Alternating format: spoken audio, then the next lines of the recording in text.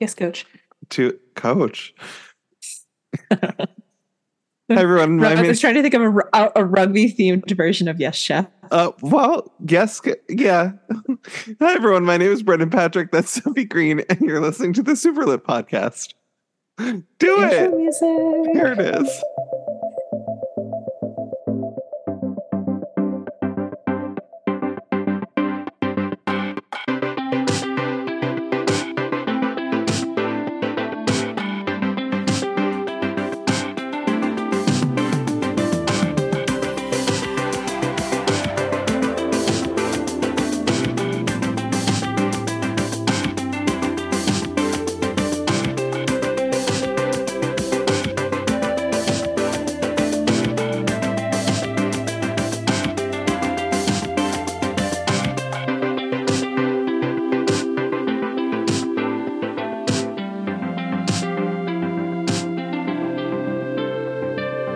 The Superlit podcast is a bi-weekly podcast pertaining to books and media about the LGBTQIA community. Hello, Sophie.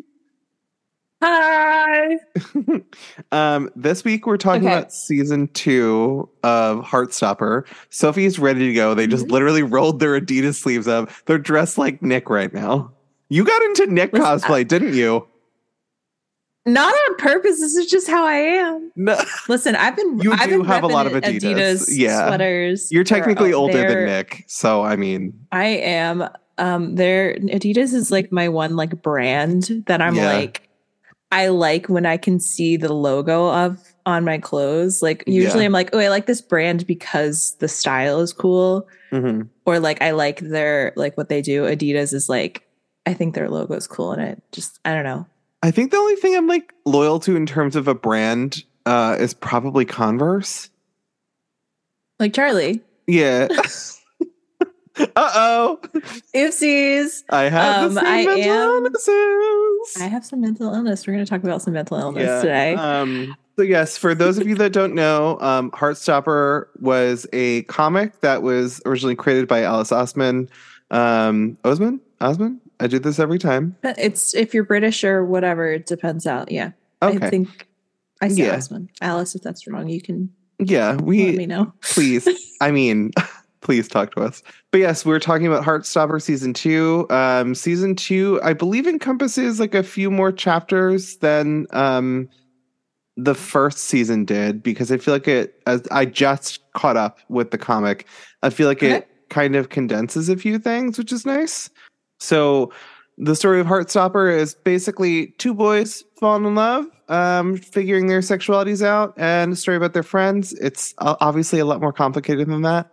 If you would like a further explanation, I went over it in the first episode of this, which is episode 120 for us. So this is part 2 of that episode, because season 2 just dropped in August, I believe. Very beginning of August. Yeah, so we're only a little bit behind in terms of this. We didn't wait 2 years for it.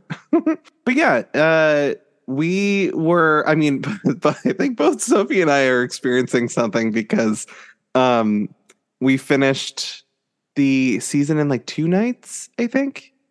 We like really went through it. We tried not to do it all in one sitting. But also both only of us because we have fell jobs. asleep. Only because our bodies wouldn't let us. Our bodies said go to bed because you got to work tomorrow, bitch. And I said yes, no, sir. I have to cry tonight. Let me watch I said yes, this. Chef. But season 2, I think, was like a lot more deep in terms of like the storyline. We're like kind of past the like the meet cute situation. We're more getting into like Nick and Charlie trying to figure out like how their relationship works, and also Nick trying to figure out when, where, how he will come out. I for some reason thought that at the end of season 1 that he had come out to the entire school, but apparently not. Because he definitely did. Because he stops in the middle of a fucking rugby game that the entire school is watching, and then walks off the field, hands the ball to the coach, grabs Charlie's hand, and then walks into the school with him. And I mean, they didn't see what the conversation it's that they have in the school, but like, that's not something you do to a regular dude. Then the next day, they're like, "Oh, we can't let people know," and it's like, bitch, were you not there yesterday when you pulled this boy by his hand off the field mid rugby match? You quit the rugby game. You left. Yeah. And now you left your team for a boy who was also on the team.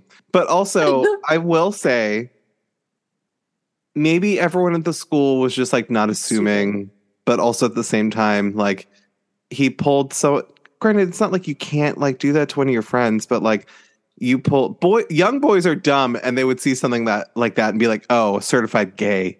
Because you pulled the one of the three openly like gay kids off of like the like audience stand, if you will, like out in the audience, and like ran into school holding his hand.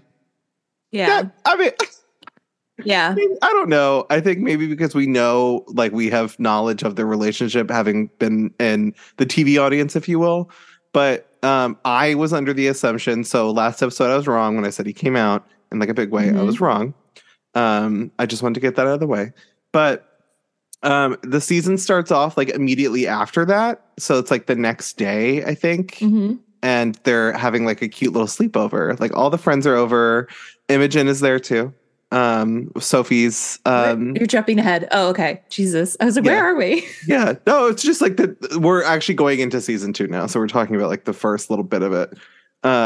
Because the sleepover happens the first episode, right? Yeah, but you skipped all the parts with Nick having to take his GCSEs, which means he doesn't have to get to sit next to Charlie in the morning. He has to sit next to Ben.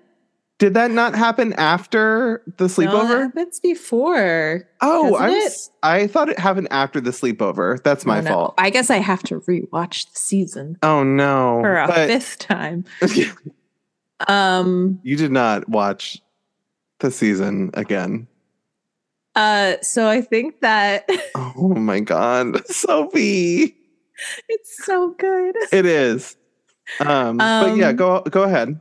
No, I think so. Yeah, I think like the first part of the season is interesting because we like have basically like, I think for like the first time school is impacting them. Yes. Even slightly. Yeah, school is like, oh, they've kissed. Oh, time to break we them need up. to separate them. I want that twink obliterated. Yeah. Now you're making me question my life choice. I thought that happened in that order, but maybe they have the sleepover first. The sleepover happens first. Charlie comes out to his mom and says like, hey, Nick and I are seeing each other. And the parents are like, okay, well, he's not sleeping over ever again. Oops, there's no hanky-panky in the house. There will be no hanky-panky in this house. And then that happens too. So it's like a category 5 queer event. You've come out to your parents, and then school. School has decided that you are no longer to sit next to your boyfriend. And yeah, so I think that's the cadence of it, if I remember correctly, because it's like super cute and happy, and then it gets bad. Sophie, why don't you give me the first note that you had? The first note that I have is that the announcer for the school is Stephen Fry. Okay. Which is just a random fact that I wrote down. I just found that out on the car ride while we were hanging out. So that is very true. I said that and you were like, yes, he is. Yes. I was like, oh, that's correct. I didn't realize this was like known information. I didn't look up the cast at all during this. I think you have more than I have. I recognized his voice, but I didn't like pin it, but I think you also have more Stephen Fry knowledge than I do. My Stephen Fry brain is filled usually. Yeah. Now, 2 things back to back that he's been in for us. He said, I'm going to help the baby gays out as an elder gay. I'm going to help them out. Yeah. Continue. Well, okay. So I did have like a handful of things that I wrote down because while we were recording the first episode, I was like, talk about this. And then I fully forgot to talk about it. So this is like overarching for the first and second season. The animations that are throughout the entire show are like really beautiful. And I think that, that the they add like a significant amount of like weight to a lot of the scenes because it adds like an element of like kind of like seeing the internal monologue of the characters when things happen. Mm-hmm. And there's like cute moments where like the character, someone will be looking at someone else, and then like a little like cartoon heart will like appear next to their head, or like any of the times that like Nick and Charlie have kind of like a moment with each other to get like some leaves rustling around them, like the Heartstopper leaves. Mm-hmm. The trademarked Heartstopper leaves. The trademark Heartstopper leaves, and then just like directionally, the way some of the shots are like basically shot for shot like the panels in the comics. Like they're framed the same way. They kind of like set up the same shots. They have like close-ups. It's like very comic driven like directional style. Like there's a lot of shots that are like close-ups or like shots of just like random items or something, and it's like that's like a panel you would see as like a setup shot for like the next page in a comic.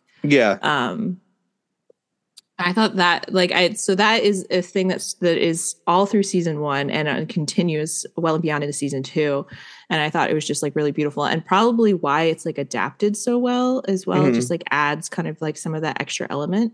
Very good point, which is if you go to, I explained this to Sophie earlier, if you go to Spotify, if you have Spotify, which you probably do because we host our podcast on there, you go to, if you look up Heartstopper and you click on, I guess it's just the official playlist, the little leaves will like drop down like all throughout the playlist. So even if you're scrolling, they keep going, which is really cute. They never stop scrolling. You can't get rid of them no matter how hard you try. There is like an endpoint to the scrolling. Oh, okay, good. Yeah. There's not that many songs in the show. There's only 16 episodes. You know? I wish there were more. There will be. We'll get season 3 eventually. I mean, part of the like one of the notes that I wrote down also is probably partially due to the animation. I think. Well, I guess on the opposite side of like the sweet, nice moments where like Elle looks at Tao and she gets like a little heart bubble next to her, and it's like, oh fuck, I have a crush on my best friend. And then like anytime the little leaves are on the screen, too. She gets so many butterflies. It's so cute. And then in the inverse, when there's like intense stuff happening, which happens a little bit more in the second season, the like kind of like vignette that starts to happen, like the sides become like scribbly and it becomes like really like it like tense, and like there's like the screen like vibrates a little bit. Specifically, there's like a scene where Nick is taking one of his GSCEs, and both of us, I think, while we were watching it, we're like, are we having test anxiety right now? Are we experiencing test anxiety that like we haven't experienced since high school, watching this scene because of like the framing and like just the direction of what's happening? And then like he looks out at the paper and the words start like blurring, and it's just like, oh, I hate this. Oh, thank you. I hate it. Yeah. Thank you so much. I hate it. Like letters like lift up and disappear. I think they use that kind of like vignetting too for Charlie later in the season while they're in Paris, because this is the Paris season that I told Sophie last episode that they would really like. But that's like a little bit further into the episode, I think. Yeah, it's the animation that they do, and I think it comes specifically from Alice. And I'm wondering if like that's her like little addition to like the way that the episodes are filmed, and to make it seem like more comic-y. I think they're like really great additions, especially because like when I don't think that I expected every single time, like one of the kids, like when they look at each other, or like when the boys like touch their fingers to each other and there's like little zaps. That makes my stomach hurt when that happens. Not your stomach hurt. I think the show gave me an ulcer. No. That's Shadow. So that's your cat's fault. My stomach hurt. It's so cute. Oh my god. I'm really glad that this is the thing that we decided to do right before I leave for Ireland. is give you an ulcer. Give me an ulcer and a show to fixate on while you're gone. I'm trying to think. Did you have anything else about like the animation that you wanted to talk about? No, I don't think so. I'm trying to think. So, like, the first part of the season is we're back at school, and like Nick is trying to figure out how he's going to come out to his friends. He wants to like come out to like some closer friends, but not the whole school. I think like the structure of the season is very like school drama, Paris, post Paris drama. Yeah. Please talk about your favorite teachers, because the way you screamed when this man came on screen for the first time. So I guess this is, I know the background lore of some of these characters because I fixated on this comic for so long, and it wasn't getting updated as frequently while the first season was getting like written. So it was kind of nice. Like after we finished season 2, I went and like caught up with the comic. Basically, it actually updated again September 1st, so today. And Mr. Farouk, and I'm forgetting the other teacher's name. The two like teachers that are usually like the kids are usually interacting with the most, I want to say. They are having like a meet cute situation. And when they showed the one character, I think it was Mr. Farouk, when they show him the first time, I was like, oh shit, this is him. Like Sophie's got to be obsessed. Because when we were watching Gossip Girl, one of your favorite like side stories was Lily and Dan's dad. I'm forgetting his name right now. Oh, Rufus? Yeah, Rufus like falling in love again. It was cute. I think that's really why it was happening. I think that's really why you watched it. I think so, because I couldn't stand any other characters. No. That's not true. But I knew that the romance for them was coming, and it was nice. And it takes place like during the Paris trip.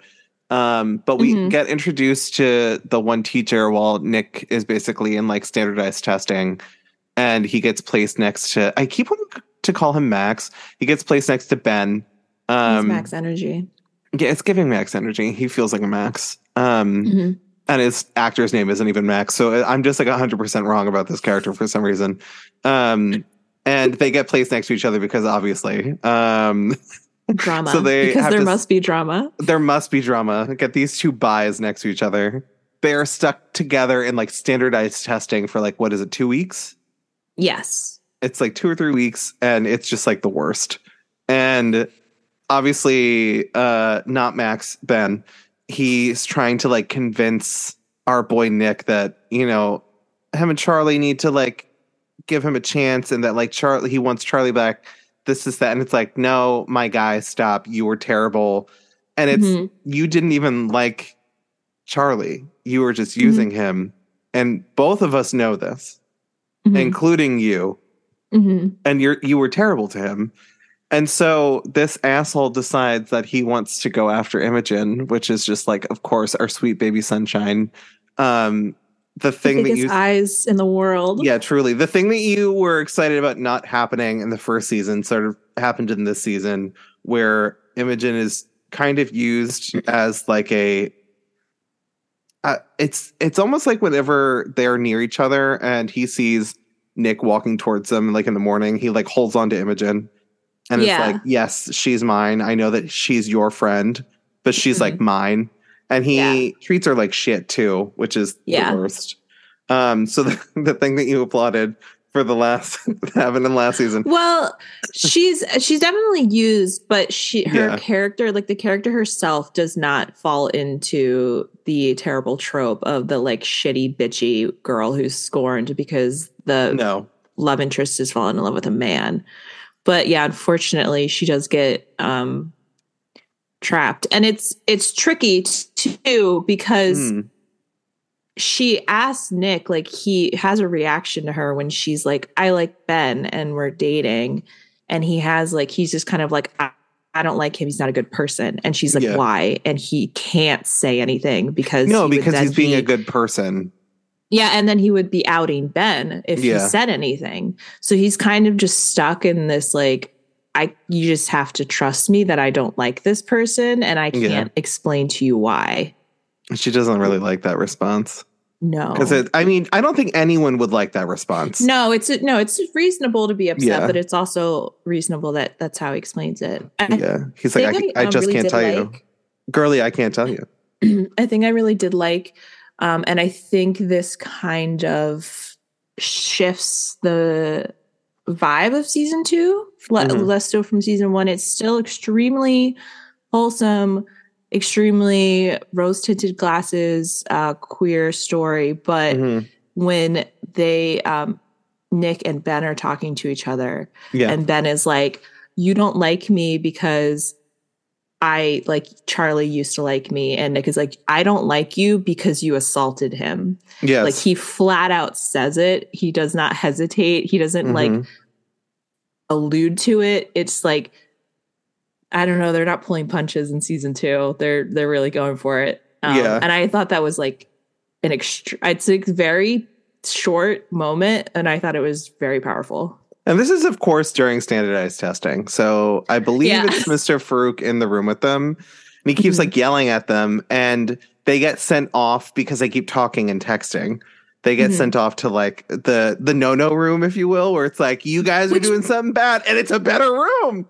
Yeah, they get sent to their own personal study room. Like, it's shit because they have to sit next to each other still, so they have to be in that room together. But that's so much better than sitting in a gym full of desks. I'm sure they got in trouble too. Like, that was like, we're going to talk to you about this later, I'm sure. Oh, probably. But like, I remember in Brendan lore, I bitch slapped a cheerleader for calling me the F slur, and then also said I was going to die of AIDS. I backhanded her. It's not even like a creative insult. No, and like, honestly, the only girl in high school that ever said something creative to me once, I told her to her face that was the most creative way to call me an F slur I've ever heard in my life.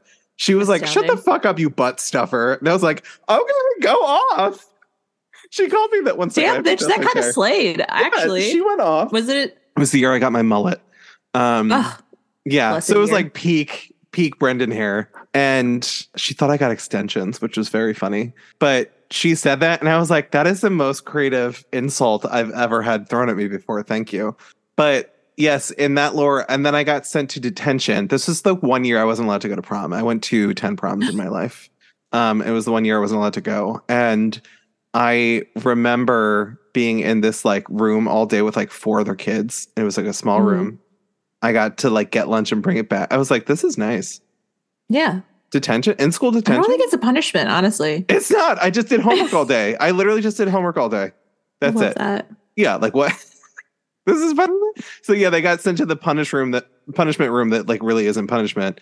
And there's like a few, he's not in this season, I don't think, as much as he was season 1.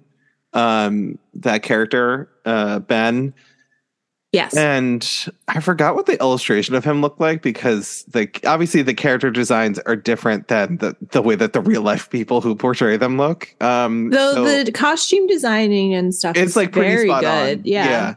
I just, when I started reading the comic again, I had like, he popped up in like a flashback or like in a scene. And I was like, who the fuck is it? Oh, that's Ben. Oh, that's Ben. Who's this bitch? Oh, it's Ben. But on the topic of that, I thought it was important that this season, none of the bullies are ever forgiven. The bullies in this season they're basically flat out told like, no, we're not forgiving you. Ben gets told that at one point. And that's like the last scene that his character's in, unless maybe in season 3 there's a flashback with the actor. But before we recorded today, I saw that the actor who plays Ben, he and Alice like had the character written off of the show because he shouldn't be given like a redemption arc. He was like, the character doesn't deserve it. Oh wow! So, like, the last scene that we see with him is the last scene that we see him in.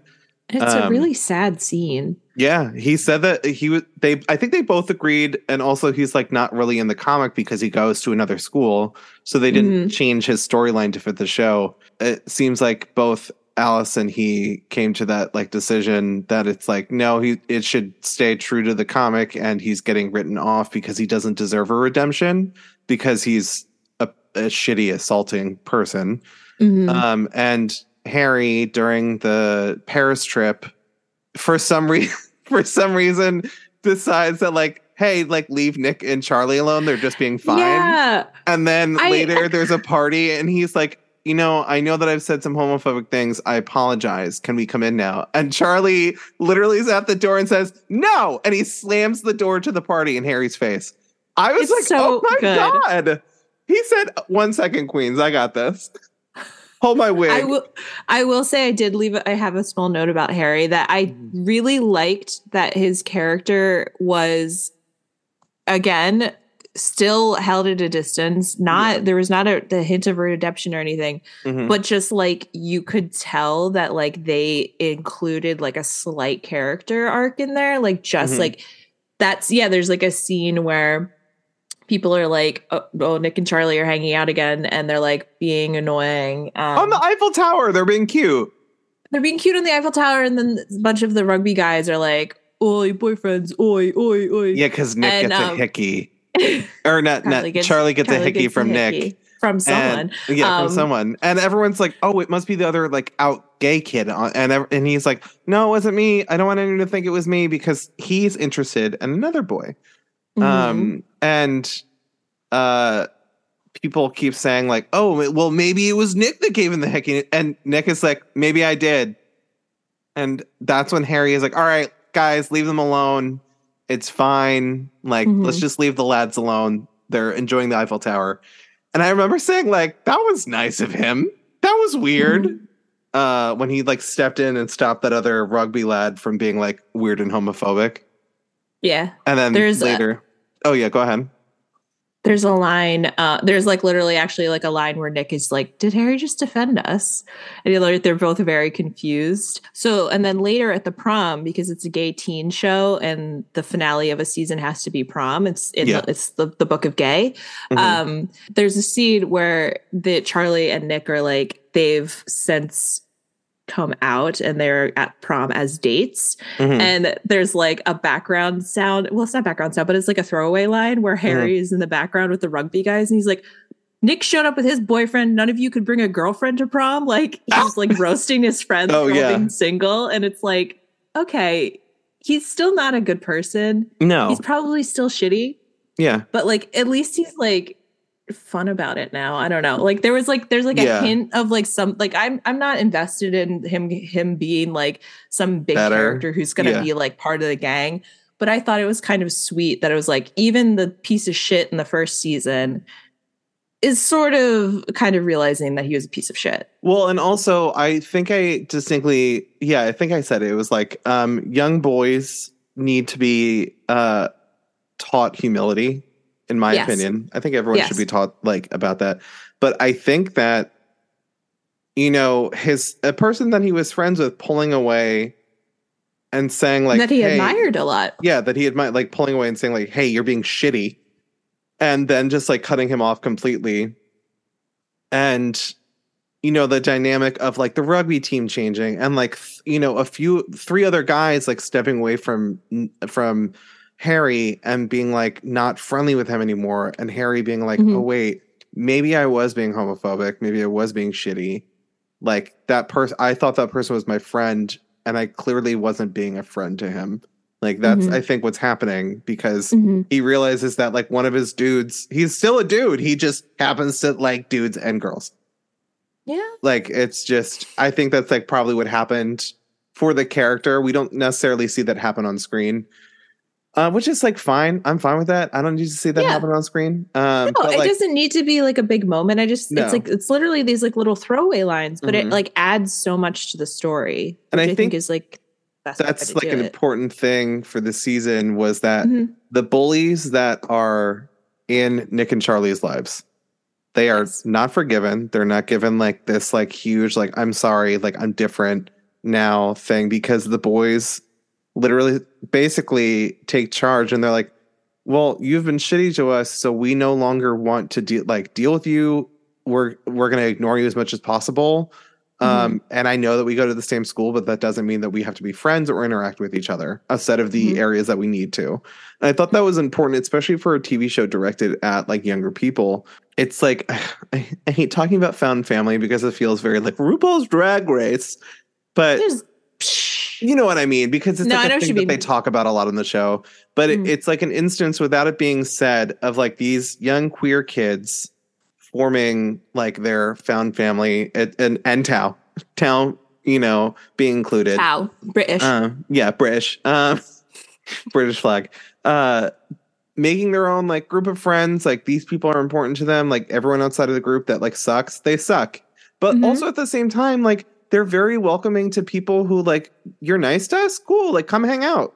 Yeah, exactly. You don't have to be queer to be part of our friend group. You just have to not be a fucking knob.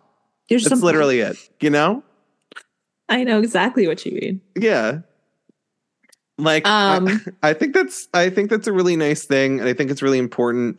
And I think especially with like a lot of season 2, you see that Charlie is developing like a lot of, it's like an anxiety disorder that's getting worse. He's had one and it's like getting worse. And we see that Nick is also, it's kind of like hitting Nick in a way that like they're both trying to do the thing where it's like, well, if I'm perfect for him, he'll be okay. Yeah. Everything will be fine. I'm going to shield him from a lot.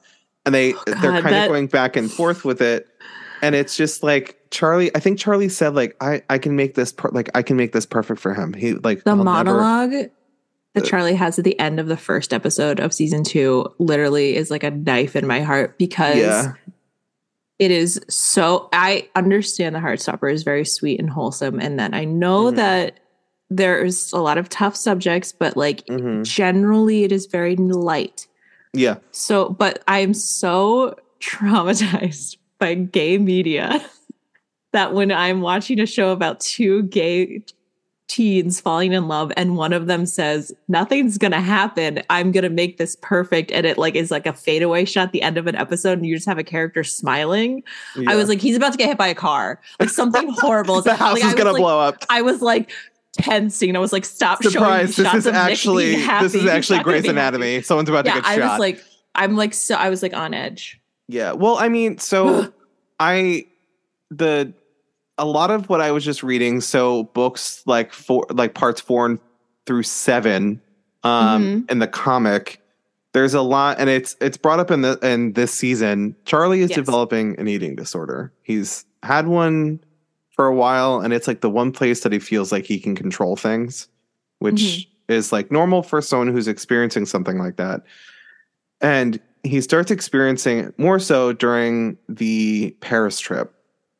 And Nick, being the good boy that he is, he's a big Googler. He loves to do a Google search. I love when he is like, something's happening, let me Google. Because I don't mean like dummy. I just mean that he's like, I want to know if there's if I can't think of a way to fix this, like maybe there's an answer on the internet, which is what the internet's for. It should be used like that. So sweet. It's so sweet. He does a big Google and he starts like looking up eating disorders and like, how do you help someone with that? And Olivia Colman, being the sweet angel baby, like goddess, every good word about an adult human being you can use. Her character is like, well, you can't do, like, we can be as supportive as we want, but we can't, like, you can't fix someone else. And like, that's hard for Nick to hear. That's hard for anyone to hear, I think, in general. But as it progresses, I thought, like, I have maybe 5 notes at most. And I thought that like, that was one of the notes. It's my top note, actually. My top note was that Charlie's eating disorder is being handled well in the show. And it's matching how it was in the comic, like the vignette that happens where like right before Charlie passes out, and you kind of get like a touch of it in season 1. Season 2, it's like more locked and loaded for Charlie's storyline, is that he's, not fully like mentally well. And neither is Nick, honestly, because he's trying to do the circle of Spider-Men who are like pointing at the other one. And it's basically like, I'm going to make this perfect for you. No, I'm going to make this perfect for you. And that's like, you're going to make yourself ill trying to do that, because it's and he the does. World. Yeah. And he does. It's, for Charlie, it's like, he's trying to control this like one thing in his life. And it's like very difficult to watch it happen like on a screen. And it's for me, I guess it's like easier to see it happen in comic form because at the end of the day, I can write off that like this isn't a person that this is happening to. So it's like it's difficult to read. And Alice puts like, you know, trigger warnings and exclaimers at the top of the pages for where it's mentioned, which is nice. And the note like leading up to like when it starts happening more in the comic, she's like, listen, I understand that Heartstopper is this like really safe space and that I've kept it light for so long, but like this is like part of Charlie's character and I'm trying to handle this in such a way. And I'm so sorry if you can't read this, it's just part of the character. And I think they're handling it well. And also like not for nothing in media about that have men in it, you know, these are like the two main characters are cisgendered kids. You don't really get conversations about men with eating disorders. And if you do, it's like a joke. Not to be myself, but the only other time I've seen it done well is Degrassi. Yeah, exactly. And that's the thing. Like, you don't see it in like adult media. No, not at all. I wouldn't even know how to handle it. And I know people who have had these issues and like, how do men address these issues? Because it's not something that, you know, how men's health is treated, but it's not something that I've seen handled. And like, I didn't watch Degrassi the way that you did. So like, I wouldn't know that. But it's still like, well, Degrassi also covered like everything. So like, thank God. Well, exactly. That's like it's an extremely niche, like teen drama that was based around social issues. So that was like part of the DNA of Degrassi is like, we're talking about the stuff that like isn't talked about. Yeah. But like, so like my experience, I mean, I'm sure there's some other things that I'm not thinking of right now, but like, my experiences with like male characters, especially younger male characters with like body issues, eating disorders, anything like that, that's generally put upon like young women is really, I've only seen it in like stuff like this where it's like carefully done teen stories. Yeah. And it's not put into mainstream stuff without it being a throwaway joke. Yeah. And it's something that like seeing it done in such a way that highlights it in a way that's like realistic is incredibly nice to see because it's really not something that like I get to see often is like this kind of thing highlighted in a way. And it's just like difficult to see like such a young person dealing with that. And I know that like for Nick's character, he's very aware of like how fragile Charlie is in general. And being the Googler that he is, you know, he's asking his mom, like, how do we handle these issues? It's just like really nice to see, as difficult as it is, it's really nice to see it starting to get handled in the show. And it is like a big part of like the later books. So I'm curious to see how it like continues to get handled because I think we're getting closer to like when it is going to be like a bigger issue in the show. But I obviously don't want to spoil anything for you because I know you haven't read that far into the comics. We'll see how long I last. Yeah. Before I just start digging into the comics. Well, I literally like the other night I was like, boom, boom, boom. But I was just going. I saw. Yeah, you were like I'm like watching something. You were like, like your eyes are just getting bigger. Yeah, so Heartstopper is officially I think 7 years old at this point. The comic. I didn't realize like how long this comic had me by the throat. Like there's another comic that I read really often called Transfusions about vampires that like I literally, if someone told me, like, I'm sure it's also probably 7 to 10 years old, I would be like, what? Like where has that time gone? But it's really just like so amazing. And I think that on the topic of like the way that the comic is and the TV show, I know that we spoke about this the other day too. The side characters. They're getting more fleshed out, which is really nice. I love that. The first season is really about Nick and Charlie. And then like this season, it's about Nick and Charlie, but also everyone else. It's about the family. It's about Nick and Charlie and their family. Yes, Charlie and their kids. And their kids. Yeah. These bitches is my sons. These bitches is my sons. Yeah. I really like the scene. So after the big tests that everyone does, the GCSEs, like these huge tests that grammar school, whatever, British, sorry, British people, high school. I'm American. Wait, can I just stop you for a second? Gavin doesn't even know what a form is. He's from the UK. I said, maybe it's a like form. A private school thing. Did he go to private school? I don't know. No, but he said that it could be like a specifically British thing. It could be like an English British thing. Yeah. Yeah, because he listened to the episode and I said forms and he's like, I don't know what the fuck that means. Oh. And I'm like, he's like, maybe it's homeroom. And I'm like, could be. That's what I was thinking. I just assumed homeroom. Context clues. Couldn't tell you, but I think form is the year that they're in. So they're in their 6th form, I think.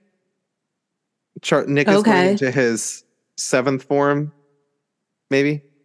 And Charlie is going into his 6th form because I think they ask.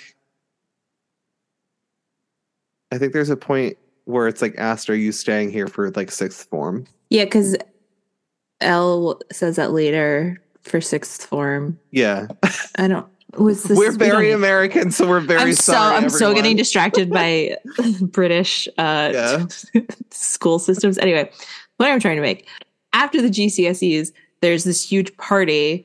Sai, one of the new rugby boys, I did notice the 3 rugby lads that are like, they do try to talk to Nick at the beginning of the season. They're like, hey, we don't talk to Harry anymore. Like, we're your friends. We like Charlie. Yeah. And we know that you're really good mates.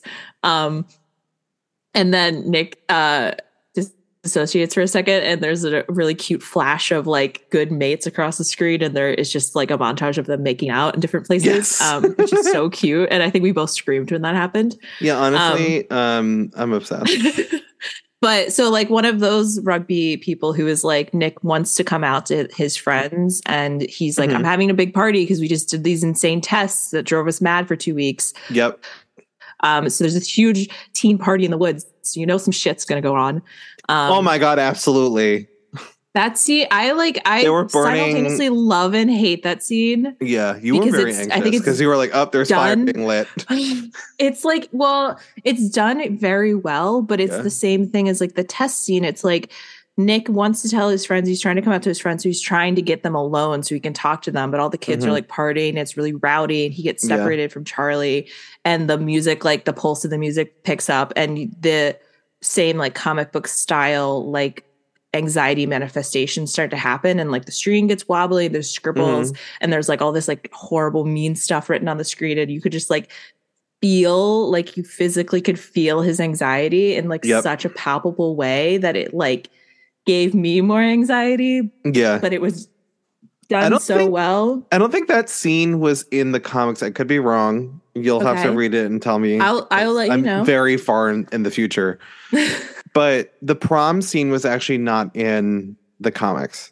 So I don't think they have prom in the UK. I didn't think they did. So I was surprised it was in the show. I think it's a very American Netflix like TV show kind of situation. But prom is like not a thing. I think they have like balls maybe. Oh. Like a fancy prom. But I think I could be making that up too. But I feel like when we were watching that, it was like, prom? Prom? Hello? I don't think that. Because I feel like a thing I always see is people are like, what's prom? When like Americans talk about prom. I don't know, whatever. Yeah. So unfortunately, and back to kind of what you were saying, where both of them are like, I want to be perfect for you. They're both like, so Nick is literally like trying so hard. He's pushing himself too hard to try to come out when he's not ready, because he wants Charlie to be okay, because he knows Charlie wants him to be out so that they can be out publicly. Yeah. Because he's so much trauma from the way Ben treated him. Yeah. But ultimately, Nick basically, I mean, I'm assuming it's a panic attack. That's what it appears to be to me. And they have like a very sweet moment back at Nick's house after they go home together. And Charlie is like, you don't have to come out until you're ready. I don't want you to force yourself. I don't want you to like make this hard. I want this to like be something that like, because like we're forgetting why we like wanted to do this. We just wanted it's for us. Yeah, it's not for anyone else. Like they don't need to know. Yeah. And that's kind of like the overarching theme for like Nick's character this season is people saying to him, like, you don't have to do this. Like, yeah, like you should do it for yourself. It's not hurting anyone if you don't tell anyone, because it should be on your time. Yeah. Because it happens with Nick's dad, who's like, he's pretty estranged from in general. Right.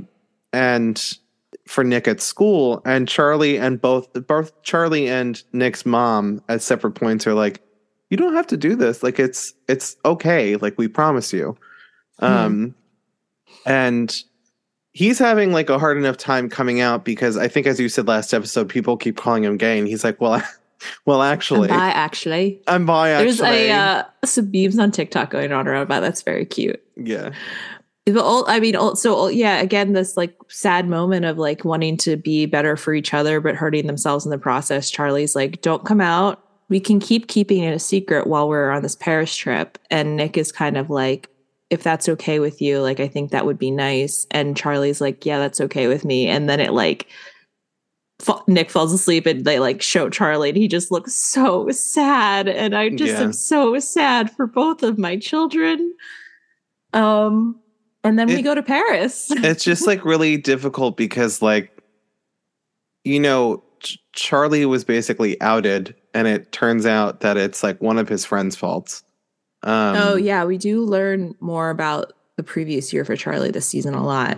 I think we would find out more if we read Solitaire, because Solitaire, I think, takes place before Heartstopper. So there's like a whole Alice Oseman universe of like the Osman verse. Yeah, the Osman verse of like when things take place. And there's actually a chart that she's come up with for like when things take place. Okay. So, I think Solitaire takes place before Heartstopper and maybe during. But it's am I correct in saying that that's Alice's first novel? Yes. Okay. So Charlie was actually created for Solitaire. And it's funny that like Heartstopper has like been the thing for me, and I think also for like Alice, the thing that like people have like seen the most of. Yeah, for sure. So it's interesting that like Charlie was first created for a story about his sister. And then Heartstopper, which is like a bigger chunk of time too, is about like Charlie and Nick. Tori? And Charlie and Nick. But Tori's in that, but also I forgot. So I in the comics, I just went through the dinner scene. So like the family dinner scene. And it is almost shot for shot. Tori does do that thing to Nick's brother. Fuck yeah. Do you want to? Okay. And no joke. Also, the line that the dad Charlie's or Nick's father gives to David, which is Nick's brother, that is line for line. Like, you did not turn out into the man. Like, you did not become the man I thought you would be. There's a lot of line for line things that I mean, the script is good. The script is good. There's very little changes. It's feeding the children. It's good. I'm just looking. I'm looking at the page on Alice's site for Solitaire, and there is a very in bold at the bottom of the like general blurb is Alice highly recommends you check out the content warnings before reading this book. Please note, Solitaire may not be suitable for all readers who have enjoyed Heartstopper. So extremely, and then there's like more of a description of like what is going on, and I assume that the story is told through Tori's perspective. Because the story is about Tori, and I think the character Solitaire, who's been like leaving sticky notes around the school to like cause an issue. Oh, okay. Yeah, I think that's like what I read in the description. The description is pretty explicitly like, this is more graphic, more serious. This is more intense than Heartstopper. Like, very, like Alice is very aware that like people who have read Heartstopper might seek out like additional, and is like being very cautious and conscious of like the type of like, which is kind of amazing and just like a phenomenal.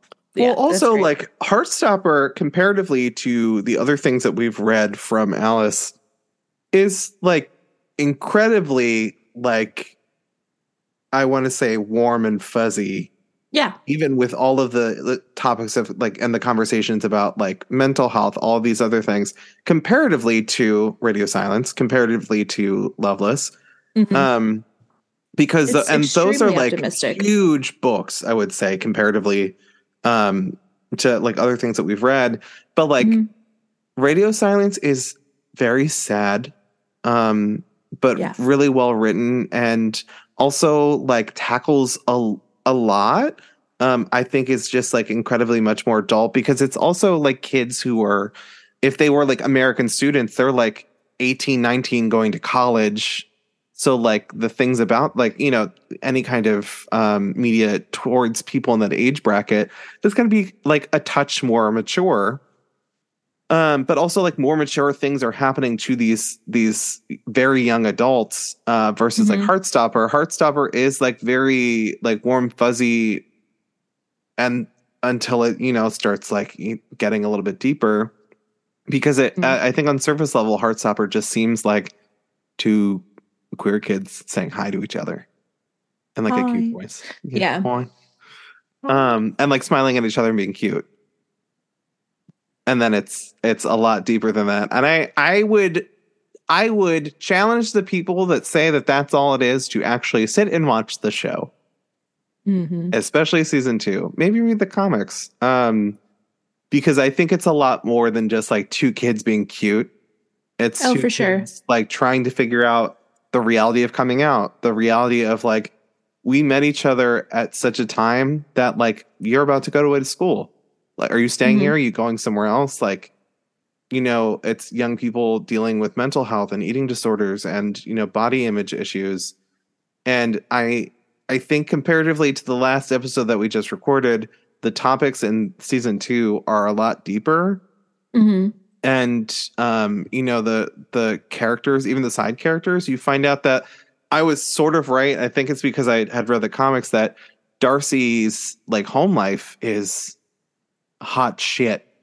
Not good. Not complimentary. Sweet little baby angel Darcy. Yes. Like is really having possibly the worst home life. And they're like the most outwardly like confident person on the show, I would say. Next to like Nick. Like it's Nick. Darcy is just in their own universe.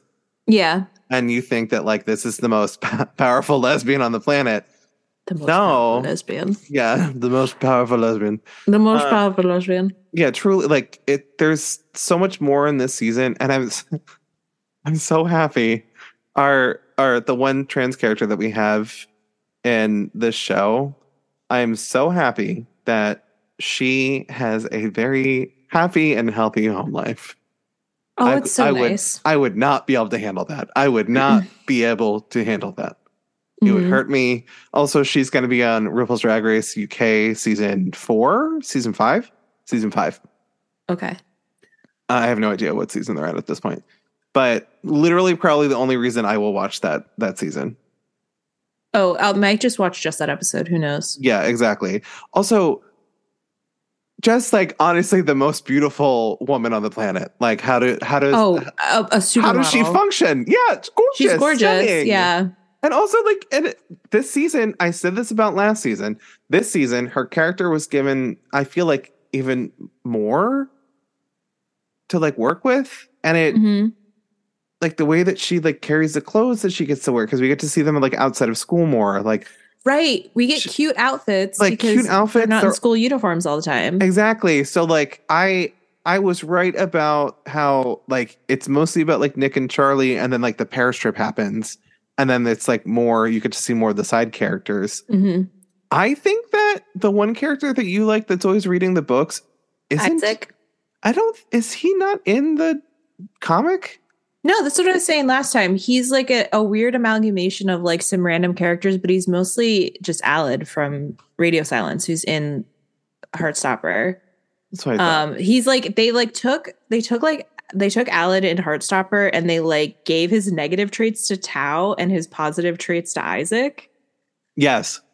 It's very strange. But I do have a little note about that because Toby, the actor who plays Isaac, did like a little vlog series when they shot the first season. because the majority of the cast, pretty much everyone except for Kit Connor, who plays Nick, are like new actors. Like very few of them have this is like their first like quote unquote professional experience. Yes. So he has like a little series of vlog videos. I think there's like 9 or 10 episodes. And it's very sweet because it's like a little bit behind the scenes. So you can see some of the crew stuff. You get to see like what the kids are doing when they're not like in the shots. There's a lot of like, oh, we're waiting for like Kit to do his rugby scene. And we're all so bored. Like, it's so cute.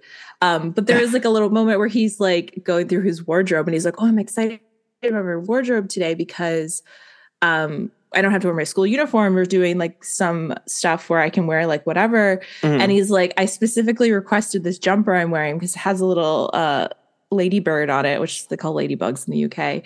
What? Like, because they call them ladybirds. It's so cute. He's like, I specifically requested this jumper because Aled in Radio Silence wears like ladybirds all over his clothes. And I know that like Isaac is very inspired by that character. I didn't know that. So cute. It's so cute. I love how much the people who make this show also love this show. I think that's important because comparatively at Netflix right now, Sophie and I are watching The Witcher. Henry Cavill just, I think everyone knows at this point that he left The Witcher, that, he's not coming back for the next season. And they replaced him with Thor's brother. I'm forgetting Liam Hemsworth. There we go. Said that at the same time, brain meld. But like the last scene that they show him in is him walking away from the camera. So his ass, as it should be. But like that felt like such a shitty way to say goodbye to the show. But also like there's, I think maybe comparatively, like that show isn't being handled as well as maybe this one. Mm-hmm. There are two very different shows, very different topics, very different things. Clearly, yeah. But like, I think that because comparatively looking at Heartstopper, which is, as you said, there is shot for shot things, like some of the scripting from the comic is the same. Like you can tell that there is a level of care that went into it that is like being handled pretty differently. And I think comparatively for like a lot of media that is about other things, like I'm trying to think of like another thing off the top of my head that is like from a book that Shadow and Bone. Oh yeah. Like, so like did you read the books? I read all of them. Yeah. How do you feel like that's comparatively being handled? It's different because they took a trilogy and a duology and they made it one show. The events that happen in Shadow and Bone and then the events that happen in Six of Crows do not happen at the same time. And there is a scene at one point later if I read these books a while ago, it's been a minute. There's a scene later where the crows meet Alina, and it's like a big moment because it's after the events of Shadow and Bone, and she spoilers, I guess, she becomes a living saint basically because she defeats the darkness and evil and fulfills her YA main character duties. And it's like this like, so she's no longer special. It's like well, she is, but it's, she's like works at an orphanage and she's like a good do-good, whatever. But there's like, it's like kind of a cameo scene almost where she's like, they see her and Inej is like, holy shit, that's like a literal saint, and freaks out. And like, it's a nice moment, but like, it's so different from where the show is now because they've combined the stories. So they're like, it's just a different vibe. But I think that the energy is right. Like, I think they're matching the vibe and the energy correctly for Shadow and Bone. But like, again, it's like, it's changed so much. It's been adapted. They've added a lot of external elements and stuff. And it like, so it works. I'm enjoying the show. It's working, but it's just, Heartstopper is like so special because it's just like, I'm going to just keep attributing it to Alice being involved so much because I think that like, they just love their characters so much. And like, because I'm the way I am, I've been like watching interviews of the cast and stuff. And like, I was watching an interview with Alice the other day, and she was saying like Charlie and Nick are like the characters I've known the longest. Like they've been with me for so long that I like care for them so much, and that like this is so important, and like you can feel that in the show. Yeah. Because I think like even before Alice had written anything or anything was really published, that was kind of like these little characters that she made that we all fell in love with. Yeah. And there were 4 something else too. Yeah. Which is like just wild. Like little side characters. I think it would just be, I honestly wish that I wish this for authors when they get their works turned into things. Yes. I wish this for authors that they get to do like their work like this. When, you know, something turns into a TV show, they get to be there. That they get to do this stuff, that like their wishes are respected, because you can have TV shows that are literally amazing because clearly maybe it's because like the book sold really well, or like the story's really good, or like they're just like they make bangers, this author. But like, wouldn't it be so great if like authors got to be on set and like make the script and like write the things? And maybe like for Alice, like she was specifically interested in that, and other authors, like maybe they don't do like scripts. I don't know. I have no idea how these things work. But like, wouldn't it just be so special if this is how media was handled, and it was just like the author gets to do more than just sell the rights to their work and have it like flip-flopped into something that it isn't?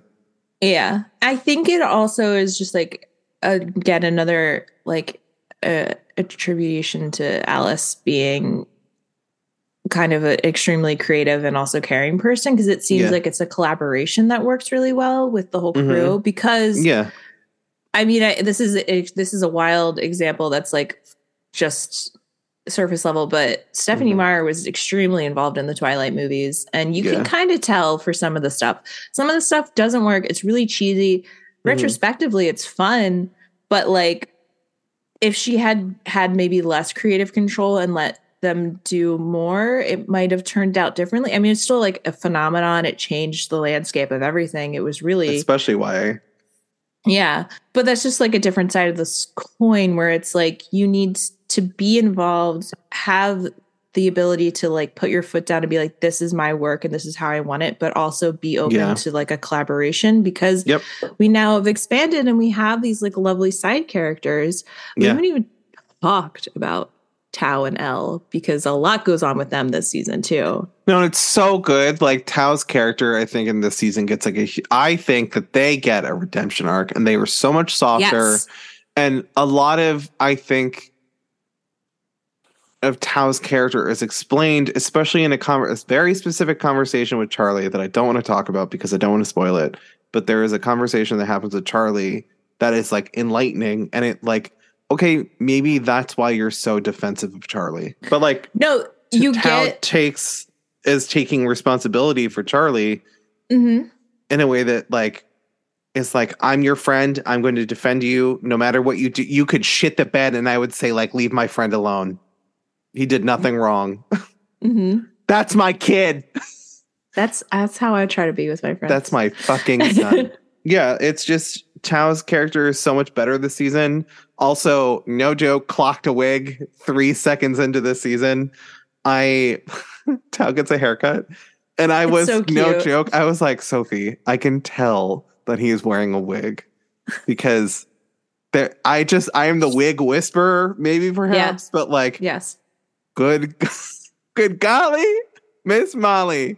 It was just like really bothering me. So I think it's like the first 2 episodes. I love it. Yeah. And then we have a dramatic reveal of Tao and his new haircut, wearing the absolute sickest outfit, being a cutie pie. And it's amazing how delayed he is, but he's a teenage boy. So, but like, he is like, I think I have a crush on Elle, and everyone's like, but they finally, they go on a date this season, and it doesn't go very well. No. But I think it is also, once again, an amazing, it needed to happen. And it's like kind of a perfect awkward teen date. Like it just doesn't really work out, but nothing like really terrible happens. No, it's and just I think kind of like also the vibe is off. Yeah, and I think also for nervous. Like adults, I think every queer person has gone on a date with one of their friends, and I mean a romantic date, and has gone, you know what? Maybe that was your. I think we've all done that. Maybe you haven't. I don't know. But like, I've gone on dates with friends and be like, oh, maybe like I said earlier, sometimes romantic love is the same feeling as like familiar love, if you will, like a friendship love. And it is, I think, hard to like tell those apart because like, I think we've all kind of, I think that's like a very understanding experience. I think even like straight couples do this. I should say straight people, not straight couples. But like, I feel like everyone everywhere has gone on a date with a friend and they're like, maybe it's more than just friendship. And in their instance, it was more than just friendship. But at the same time, like that was like an awkward friend date that you're like, oh yeah, like this is going to be nice. And then it's terrible. Well, it's again like kind of the same theme that's happening with Charlie and Nick. Tao tries so hard to make a perfect date that he knows Elle would love that he completely just removes misses himself the point. She's like, they like go to a movie that's her favorite movie, and she's like, you hate this movie. This movie drives you insane. And then like after the date, he's just like rambling and critiquing about how much he doesn't like it. And it's like, you idiot. Well, why did we do this? You should have planned something that you both would have loved. You should have just hung out like you normally do, but then also kiss at the end. Yeah. I was so afraid that something bad was going to happen with them. I was so afraid. Sophie, I was afraid. This is what I'm talking about. Heartstopper is lovely and there's rough stuff in it, but it's ultimately a heartwarming, fuzzy show. So, but I'm not used to that. So I'm always fear. I always have fear. I have a fear, and it's my sweet baby angel Elle being disrespected, especially by Tao. She's amazing. I really do like that they gave the side characters more, and I like that, you know, Isaac's character has like a moment. Oh my God, the kissing scene with. I want you guys to watch this, so I'm not going to spoil everything here, but like there's a scene with Isaac and there's a kiss, and it's the worst possible thing ever. So it's heartbreaking. It hurt. And it's like an episode and a half later, it's brought up and explained. And it just like hurts. It hurts. I think it's a very... No one's safe. No one's safe. I was going to say no one writes gut-wrenching emotional moments like Alice Oseman. No, I don't truly. I don't think any author has like made me cry quite as much. No, like, I think this show has hurt in the best way possible. It really has.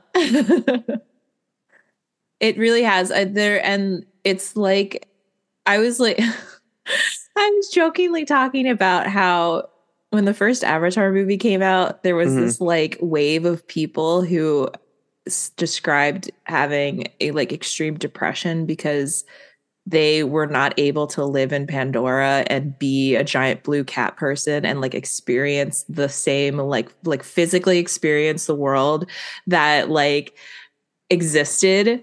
And it was like kind of this like running joke that that like people were like, oh, these fucking idiots, but like whatever. That's neither here nor there. But I was like jokingly making that comparison to some friends because I was like, it's so fucking wonderful. And we talked about this before that like season 2 is worse because the highs are higher and the lows are lower. And it's just like a really beautiful, wonderful, amazing thing that you're witnessing. And then you just become sad because you're not experiencing it. You're just watching someone else experience that joy. Yeah. I think, again, we spoke about this last episode.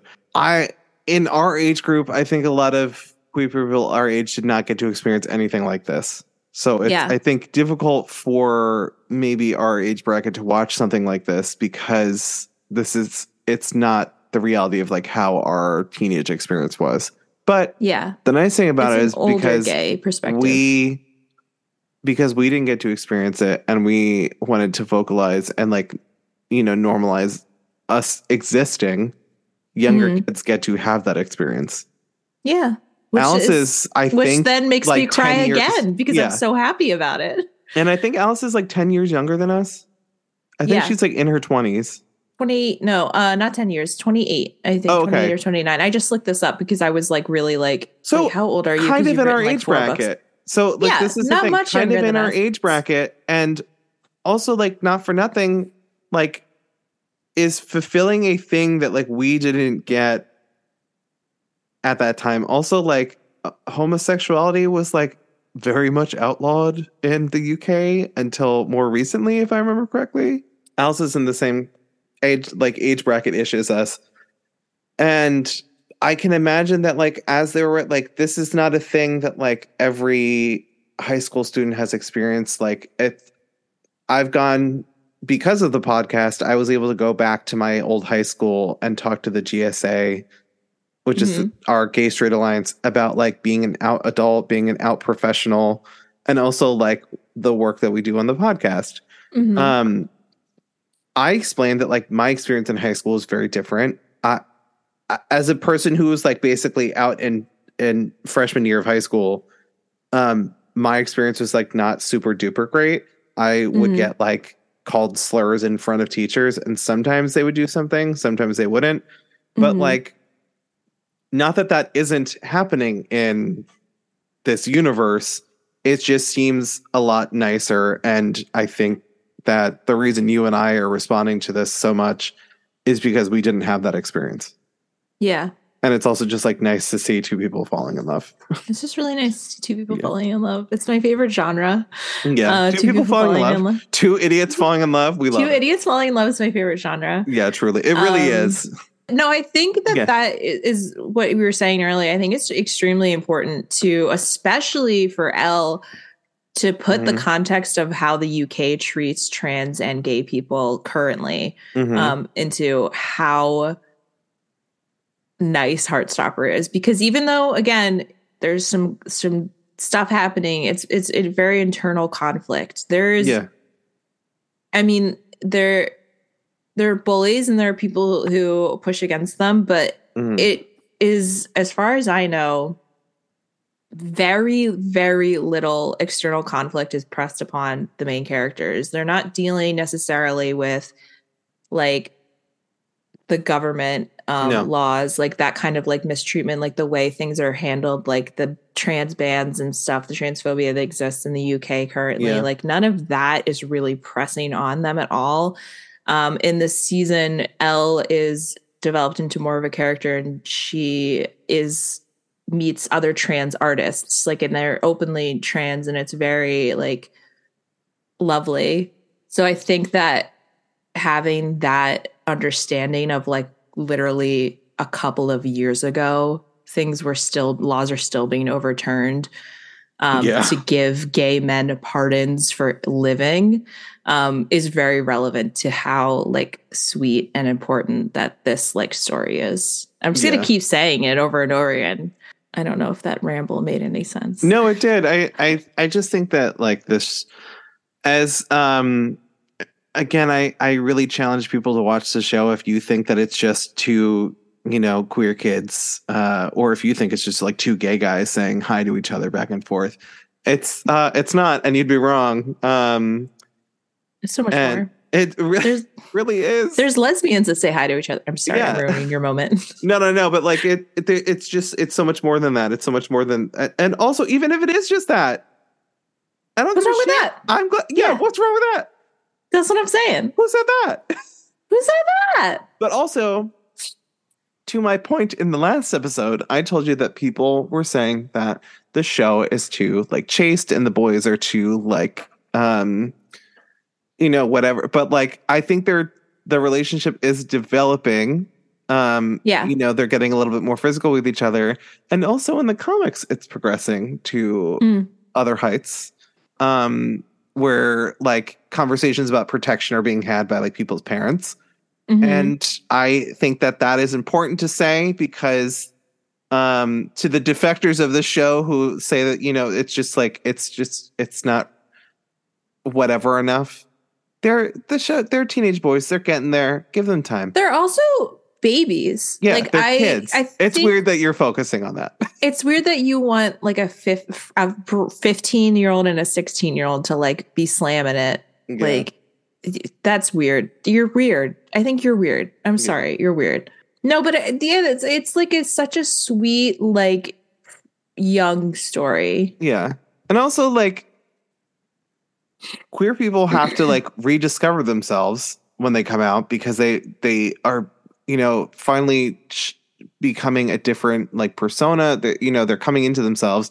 You have to like realize a whole bunch of different things about yourself over again that you thought, especially for like Nick, he thought he was just a straight dude. Yeah. He's not. He's like learning about himself again. He's like learning to walk again, if you will. You go through, when you come out, you go through second gay puberty. Yes. And if you're special enough, you can also go through second trans puberty or third trans, you know, if you went through second gay puberty, third trans. I can't handle another puberty for myself.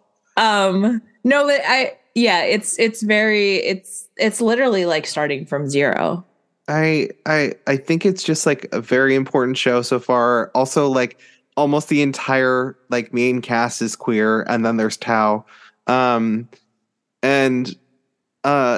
Honestly, like, when was the last time that we had a very high production TV show where everyone is different varying whatevers of like the LGBT community? Like, that didn't feel like people were checking boxes. Yes. It feels like a natural friend group. It feels like these people exist in real life. Mm-hmm. They are like what I was saying. I think because the actors like being around each other too. Well, that's true. Yeah, the actors are good. Yeah. There's a funny moment where it's like an interview with the actress who plays Elle and then the actor who plays Tao. Mm-hmm. And it's like, if you could play a different character, who would you choose to play? And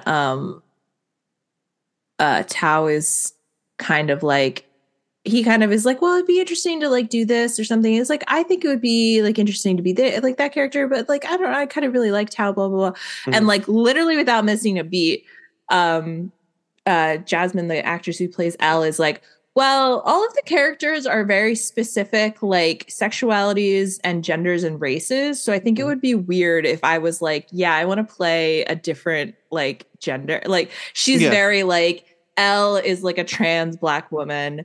Yeah. That's me. Tao is like an Asian man. Like it's they're very just like, they were like, no, this isn't a good question. What the fuck is Tara? Oh my god, this isn't a great question. I was like, Tara, like it's very like they very explicitly and those like parts of their characters impact them and like everything about them, but it's not like the main like, but they are so much more than those characters. You know what I mean? So it's just kind of like.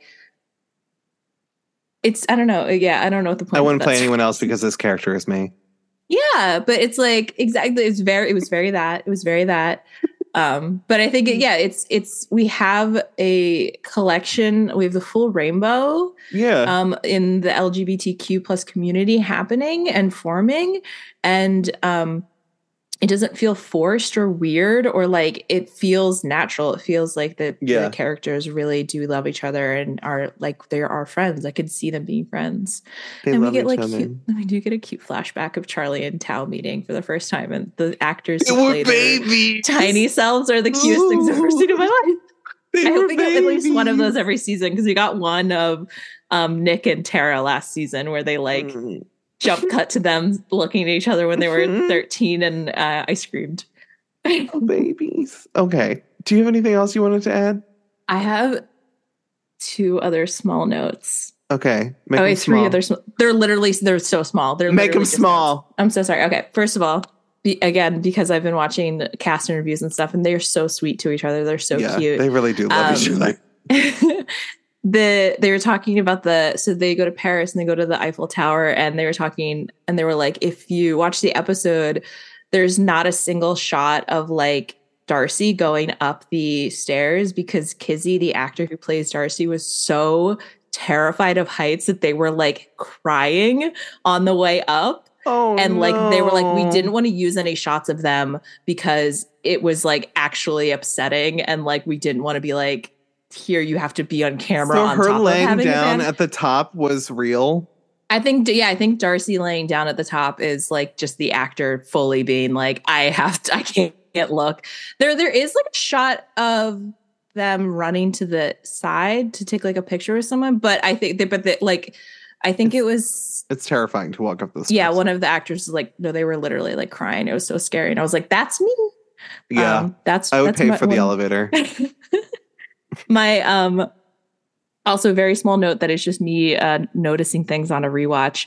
There's a scene in the last episode in Charlie's room, and on his shelf there's like a little donut plushie, which is the toy that Nick was trying to win for him in the arcade on his birthday in the first season.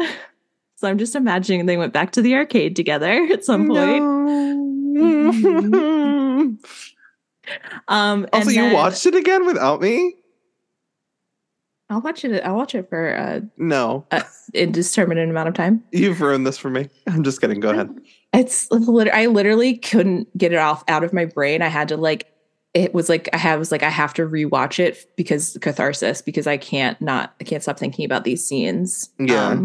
My last note, and I promise I'll stop rambling about this thing that I am so in love with now, is my absolute favorite scene in maybe the first 2 seasons. It's so small. It is like the tiniest little moment, but it makes me cry. It's the reason I have an ulcer.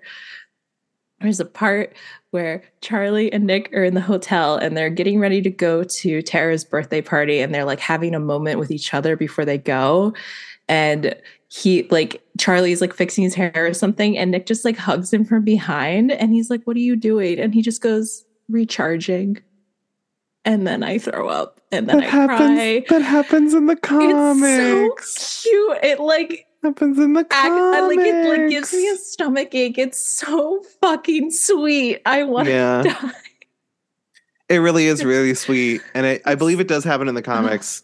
And it's just like it's like a one scene thing. It's just literally it's like 5 seconds. It's like a fleeting moment. It is not focused upon. It is not like a moment that's like emphasized necessarily in the show, but it's just like such a perfect encapsulation of like how much they care and love for each other in that moment, and like how you can see how much Nick leans on Charlie and how much Charlie leans on Nick.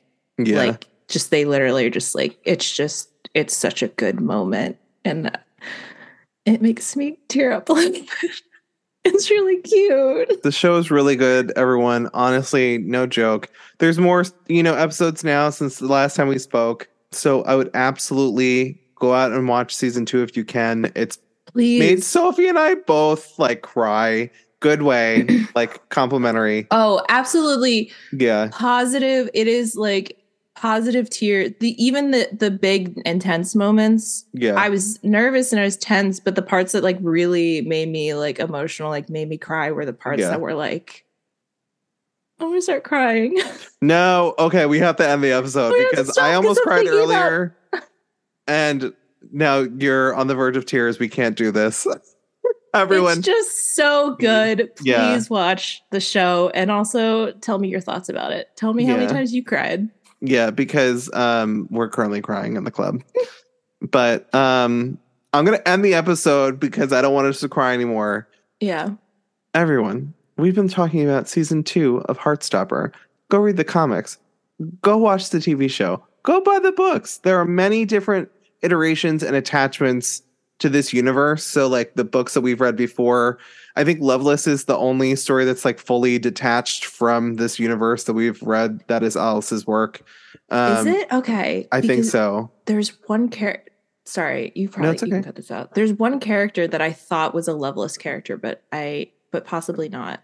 I mean, that's true. I think that it's detached from the universe. I don't think that that's like part of it. But Radio Silence has characters from the comic Heartstopper in it. And it's like a full novel. It's very good. And it's like a different vibe than Heartstopper too. So like go read that. Heartstopper was also great. Heartstopper. Loveless was also great. Heartstopper is the comic version of the Heartstopper TV show. Which is, I think, ending soon. I think the comic will be ending soon. I could be wrong.